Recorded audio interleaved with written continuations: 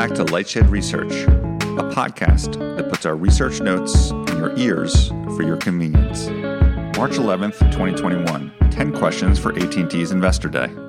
In our final Investor Day question list, we turn to AT&T, who hosts theirs at 10 a.m. tomorrow. This will unfortunately complicate the recording of our weekly podcast, which continues to show great growth. Thank you. We will still get the weekly podcast out by end of day. Also, as a reminder, T-Mobile is hosting its Analyst Day later today, and we posted 10 questions for their management team. And now Rich Greenfield, who will kick off our 10 questions for AT&T. Number 1. Does vertical integration really help Warner Media, or would greater IP content scale be more important? Back at the HBO Max Streaming Investor Day, you talked about the churn benefits to AT&T Wireless from transforming HBO into HBO Max. Can you quantify the wireless churn benefits to date from the launch of HBO Max versus your decision 2+ years ago to add more spectrum to the network? Furthermore, can you explain whether you could have accomplished the same without owning Warner Media? T-Mobile bundles in third-party Netflix and Verizon bundles in third-party Disney's Triple Play and Discovery Plus. Taking this a step further, is Warner Media large enough to win in SVOD? And would it be stronger merged with an industry peer rather than being owned by a vertically integrated distribution platform? Back in November 2020, we wrote, quote, "We believe it is time for both AT&T and Comcast to abandon the fool's gold of vertical integration of content and distribution and merge NBC Universal with Warner Media. Abandoning grandiose plans and empire building is a tough psychological hump to overcome. However, it would be wildly accretive outcome for investors. We would love to understand why greater scale is not needed for Warner Media, particularly as even Disney felt they did not have enough scale heading into the launch of Disney+. They acquired a majority of Fox. Number 2, what happens to Turner's General Entertainment Networks? Assuming you are not about to merge all of Warner Media with NBC Universal, as we hope, we are curious what the future holds for Turner, especially its general entertainment assets. All of your most compelling entertainment content, sports and news, appears headed straight to HBO Max, with each of your peers taking a similar approach as SVOD has become the number one priority. With cord cutting hitting record highs and ad dollars beginning to shift at an accelerating rate from linear TV to connected TVs, the future of basic cable networks such as TBS, TNT, True TV is not bright. Are they simply cash cow assets that fund HBO Max, or do you see a future for those brands and businesses? There has also been increasing noise that you are looking to exit CNN, which feels like the most exciting asset within Turner's portfolio, and the only one that succeeded in building a standalone mobile digital presence. We could see selling CNN along with the general entertainment networks to increase the attractiveness of Turner to a buyer. But selling CNN alone would appear to be short-sighted and leaves you with the least exciting part of Turner. Number 3, how should we think about 2022 and beyond's movie slate? In late 2020, you made a groundbreaking decision to shift your entire 2021 movie slate to day-and-date HBO Max and theatrical release domestically. In your words, to put the consumer first. You've entitled your Medium post, "Some Big 2021 News for Fans."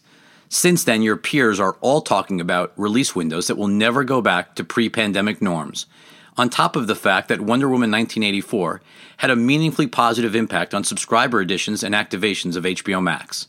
In fact, 3 of the 4 biggest SVOD subscriber events of the past year were driven by direct-to-SVOD movie releases.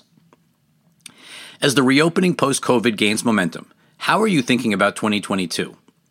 Should you simply continue to allow consumers to choose between watching at home on HBO Max or going to a theater? Or will you go back to your previous business model and reimpose historic release windows that would keep content from hitting HBO Max for 5 to 6 months post-theatrical? Earlier this week, AMC Theaters stated that Warner Media provided superior economic terms that made AMC better off with Warner Brothers' day-and-date HBO Max and theatrical release versus the historic sequential release pattern. Could you explain what AMC is talking about? Number 4, why introduce ads onto HBO Max? First off, we do not see many consumers saying they wish there were ads disrupting their content experience. HBO and HBO Max combined have more subs than Hulu, at far higher prices than Hulu. We also believe that advertising reduces time spent, with recent Peacock data illustrating that premium, with ads, subs, spend half as many monthly hours streaming as ad-free subs. consumers will naturally gravitate towards the lower price ad-supported tier. However, if the end result is less time spent with your product, why do it? Why not focus on investing more in content that drives gross ads and reduces churn and forget about advertising? Not to mention that in a digital world, you're competing in ad sales versus Google, Facebook, and Amazon, let alone Roku and others. Consumers increasingly expect ads to feel like content, and it seems hard to believe that Warner Media has enough data, technology, and advertisers to deliver ads as well targeted as the tech giants. If the advertising proves less compelling to consumers than a platform such as YouTube, you risk weakening consumer engagement with HBO Max. And now switching over to the wireless business with question number 5. Does C-band spectrum require network densification? Unbelievably, this is now an actual question, because last night Verizon claimed it could roll out C-band on its existing cell site footprint. T-Mobile and nearly all non-Verizon engineers we have spoken with claim otherwise. T-Mobile sizes the densification need as a 50% increase. It would be helpful for AT&T to weigh in on this oddly controversial topic. It would also help to hear their views on the ability of supplemental uplink spectrum to reduce the need for densification. Number 6. What is your timeline for deploying C-band?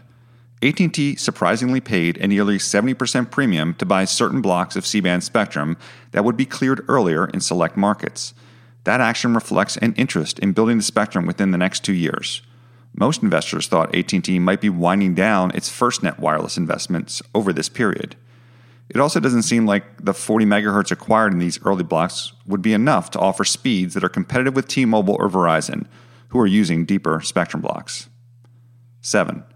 How much is the RAN sharing deal contributing to profitability in Mexico? AT&T's competitor Telefonica has long struggled in Mexico, and the company has more broadly been pulling back from some Latin American markets. In 2019, Telefonica made the decision to effectively pull back in Mexico by signing a RAN sharing deal with AT&T. We don't know all the details about this agreement, so we would like to get more details on the benefits for AT&T. Meanwhile, AT&T invested heavily to upgrade the legacy networks it acquired when it entered Mexico in 2015. It struggled to achieve profitability for a full year, but it appears to be turning the corner. How much is the RAN sharing deal contributing? Question 8. Do you still expect to hit 7 million fiber subs by the end of 2022? On the Q4 2019 earnings call, John Stankey said that you expect to hit 7 million fiber subs by the end of 2022.